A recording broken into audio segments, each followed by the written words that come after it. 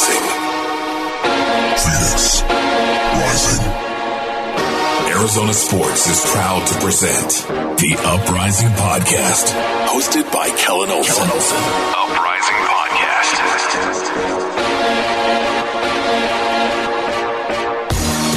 Hello there, and welcome to the Uprising Podcast, a podcast about Phoenix Rising Football Club. I'm your host, Kellen Olson, joined as always by my co-host, Jake Anderson. What's up, Jake? Hello, hello.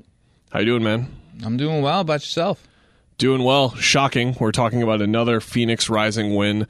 We're going to kind of put a twist on today's episode, normally running through the result as we do most of the time, but I think the theme of this match for me was watching the way Reno played. It was a 4-2 Rising win, and seeing them do things both right and wrong in terms of what you need to do to beat Rising. And I think that's kind of what we're going to talk about today is how do you beat this team? Because they have now won how many straight in league play? 14 now? 14. It's getting to the point to where you have to make sure you're on the right number. Yeah. Because there's a lot of streaks to go along with 13-0 on beer night now? As of right now, it makes it easy because it's 13 on Dollar Beer Night, 14 in league play this season, and 15 at home unbeaten dating back to last year's playoff run. But as soon as the Dollar Beer Nights are over, that's when it's going to get all discombobulated.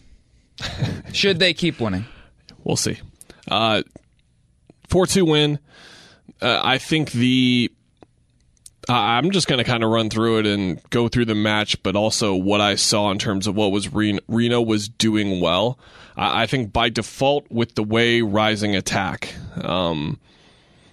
obviously the 4-3-3, they're going to have the three attackers very high up most of the time, which is the case. They're coming back to defend a lot, but they're up there.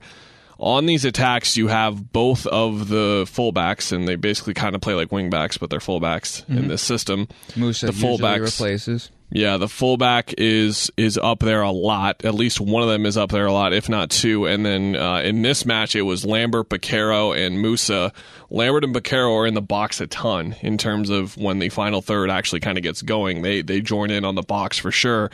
And then even Musa will get in there from time to time.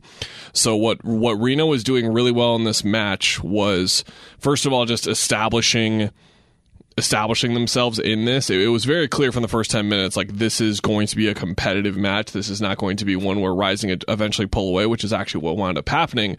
But the way Reno showed urgency in attack whenever they got the ball was really important, because you are going to recover. You're forcing Rising forces itself to recover defensively quickly because of how many guys they get forward.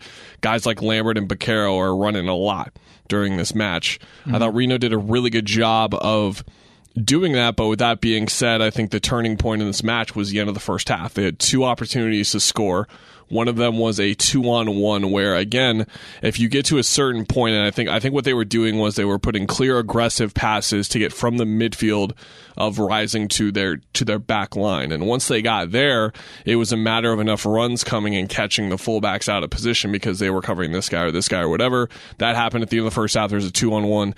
Doumbouya, man of the match, team of the week, I believe he was on as well. Correct, yeah. Stops the 2-on-1 pass from coming through, and then there was another chance for Reno, and that kind of seemed like the point of no return for them, where Rising is such a good team. If you don't score on two clear-cut chances like that, you're kind of screwed, and that's kind of like 3 points into one. You have to capitalize on every chance against them, but I think you have to play fast and urgent on counterattacks, and they did that. And then also just getting from their midfield to their defense quickly, which I don't think is that hard to do with the system that they play. Yeah, so Reno plays 4-4-2 diamond, so with that extra attacker, so to speak, you're going to have in the midfield. Chance's counter to that was having Lambert, who's, as we all know, a little bit on the more defensive side in comparison to Aguinaga. He did say after the match, however, that the real reason was because in the El Paso game, Aguinaga picked up a knock, and he just wanted to rest them, especially with the 3 games coming up in this next week. But Reno is the third highest goal-scoring team in the league, and it's for a reason. They're not afraid to attack. They're not afraid to go forward. That's what they do. Even in the first match that they played back in Reno, you saw how they were kind of taking it to Rising. I think the thing that they did really well, like you said, is they caught either Doumbouya or Dia out, and that's just how all counterattacks are.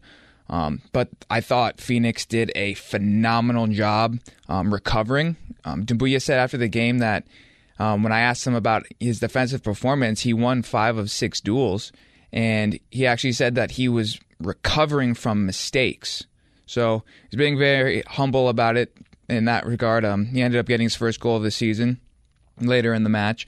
But you saw on the 2 goals, you saw one of them was kind of like, oh, okay, really, it was on the tap in to where they just stretched the defense out wide.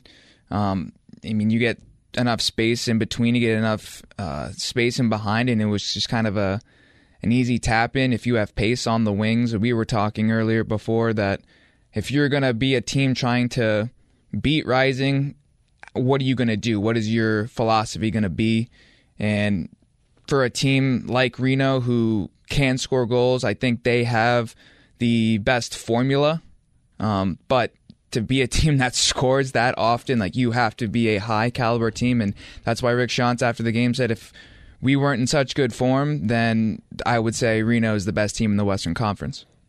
To turn the timeline back a little bit from the end of the first half to the first goal of the match, I think the other clear, I don't want to say preventable, but there's, now to fast forward again, kind of go all over the place, the second goal, which was the interplay between Doumbouya and Lambert, that was all possible because Solomon Asante ran towards Doumbouya, dragged the defender towards Doumbouya, who put Lambert through into the box. Lambert, really nice back heel, finds Doumbouya, the shot goes right at the keeper, nearly goes through his legs, bounces back to him, he scores on the rebound. That is the type of goal where you just got to go, okay, let's move on. We tried to shut down Asante. This really clever play happened, and that was fine. But the first goal by Junior Flemmings, those are the types of goals where you come against Rising and you cannot have those happen. You need to, I think coming into the match, you need to have a sound understanding of the capabilities of both Asante and Flemmings creatively out wide, and then John in interplay as well, and knowing not only with him in interplay, but him as a finisher. Like, if you give him one touch inside the box, he's probably going to score. And the same can go for those 2 other guys as well, but just closing out on Flemmings earlier, we saw him dance through, I believe, 2 defenders and then shoot through another 3 to score on that first goal. That's the type of goal. That's his goal, his kind of goal. That is his goal. He tried it earlier, too, in the match. That is the type of goal where you can have 2 perspectives on it. You can have one where you can say, well, what can you do? That's a terrific player making a terrific play. But I think you can look at it from the other end and say that is a preventable goal. That is a goal where if you were completely focused on the task at hand and knew that he was capable of that, I'm sure they knew, but having the right presence of mind in that situation to just foul him or just stop him. They were really physical too. I like that from Reno, at least in the first half they were. But to me, that's the type of goal and the type of moments where Flemmings and Asante, those moments of brilliance from them, if you can limit those or not have at least one of those lead to a goal, you can beat this team a whole lot easier. But if you have Junior Flemmings score this incredible goal and that you can't come back from that now because of the second goal, which was just a dumb challenge in the box for a penalty, and now it's just insurmountable because the dumb challenge in the box, the deflection goal, the goal with the rebound, in front of Doumbouya, that stuff's just going to happen.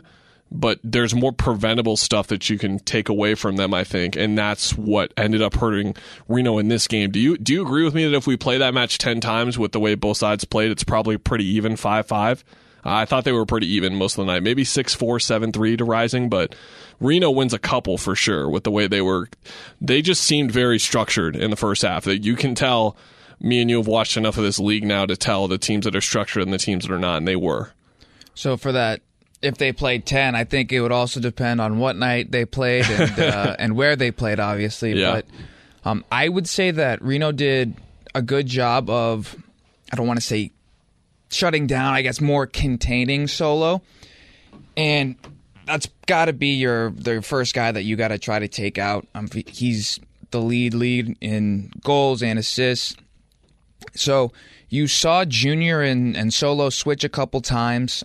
We saw Solo tucking in a lot, and we saw John Baquero getting some time out on the right flank because you're just trying to get Solo involved.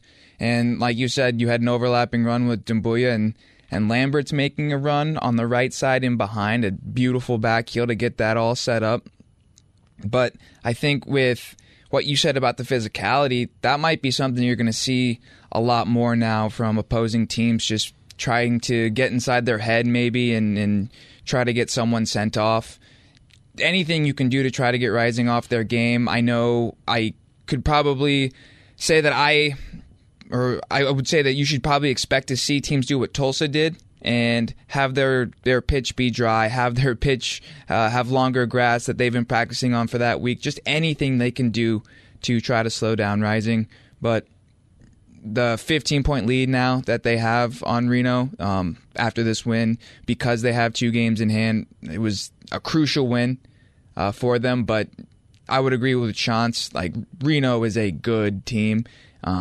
And yeah, I would give the edge maybe a 6-4 or 7-3. There's probably going to be a draw or 2 in there as well if they did play 10 times out of 10. But I would expect these two to maybe find each other in the conference championship game should they reach that. Yeah, we saw more of what I was talking about too on the first and second goal, because the first goal, it's the deflection goal we've talked about all season, bounces off Doumbouya, falls in front.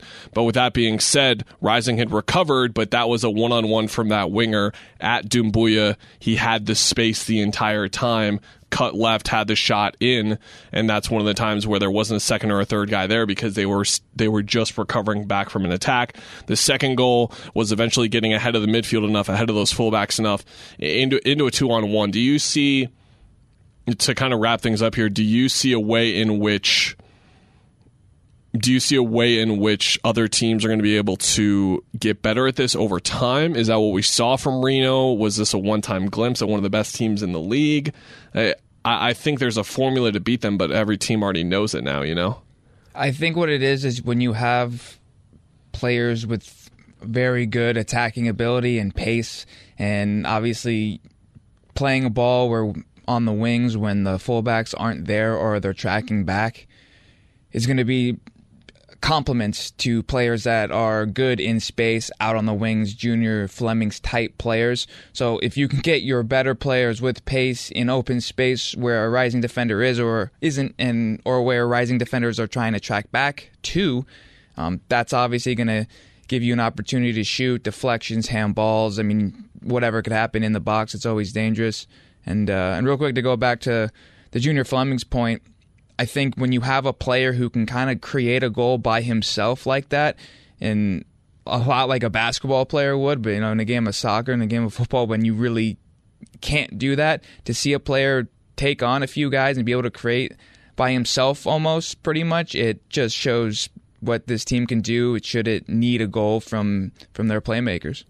That's a really good point. Yeah, it's going to be interesting to see when they inevitably lose. I don't think they're going to win out the rest of the season all the way to the championship. I think I can confidently say that now. They're either going to draw or lose. It's going to be interesting to see what is the cause of that. We've seen them come out sleepy in a couple of games, but the more interesting part of this game was that they were game. Reno was game, and especially on that third goal that Doumbouya scored, you could see, on me watching on TV at least, you could see the emotion from the team, that breakthrough. That goal was much more than just like symbolizing them breaking through and taking control of the game. The players' emotions, you could tell that they were really working hard in that match and knew that they were coming up against a quality opponent. I'm really excited now even more to see when they get tested, because we just don't expect to see it that often, especially at home. And they still won. They still won. Sacramento up next on Friday, is that right? And then 2 matches next week, Jake? Yeah, Sac on Friday, Dollar Beer Night, and then they got 2 on the road, so they got 3 games in 8 days. We'll see. That's the recipe, I think, for sure, is for them to hit a snag, is that the schedule does that to them, and that's how it's going to go every now and then, for sure. All right, everyone, we'll be back next week. Thanks for listening. Peace.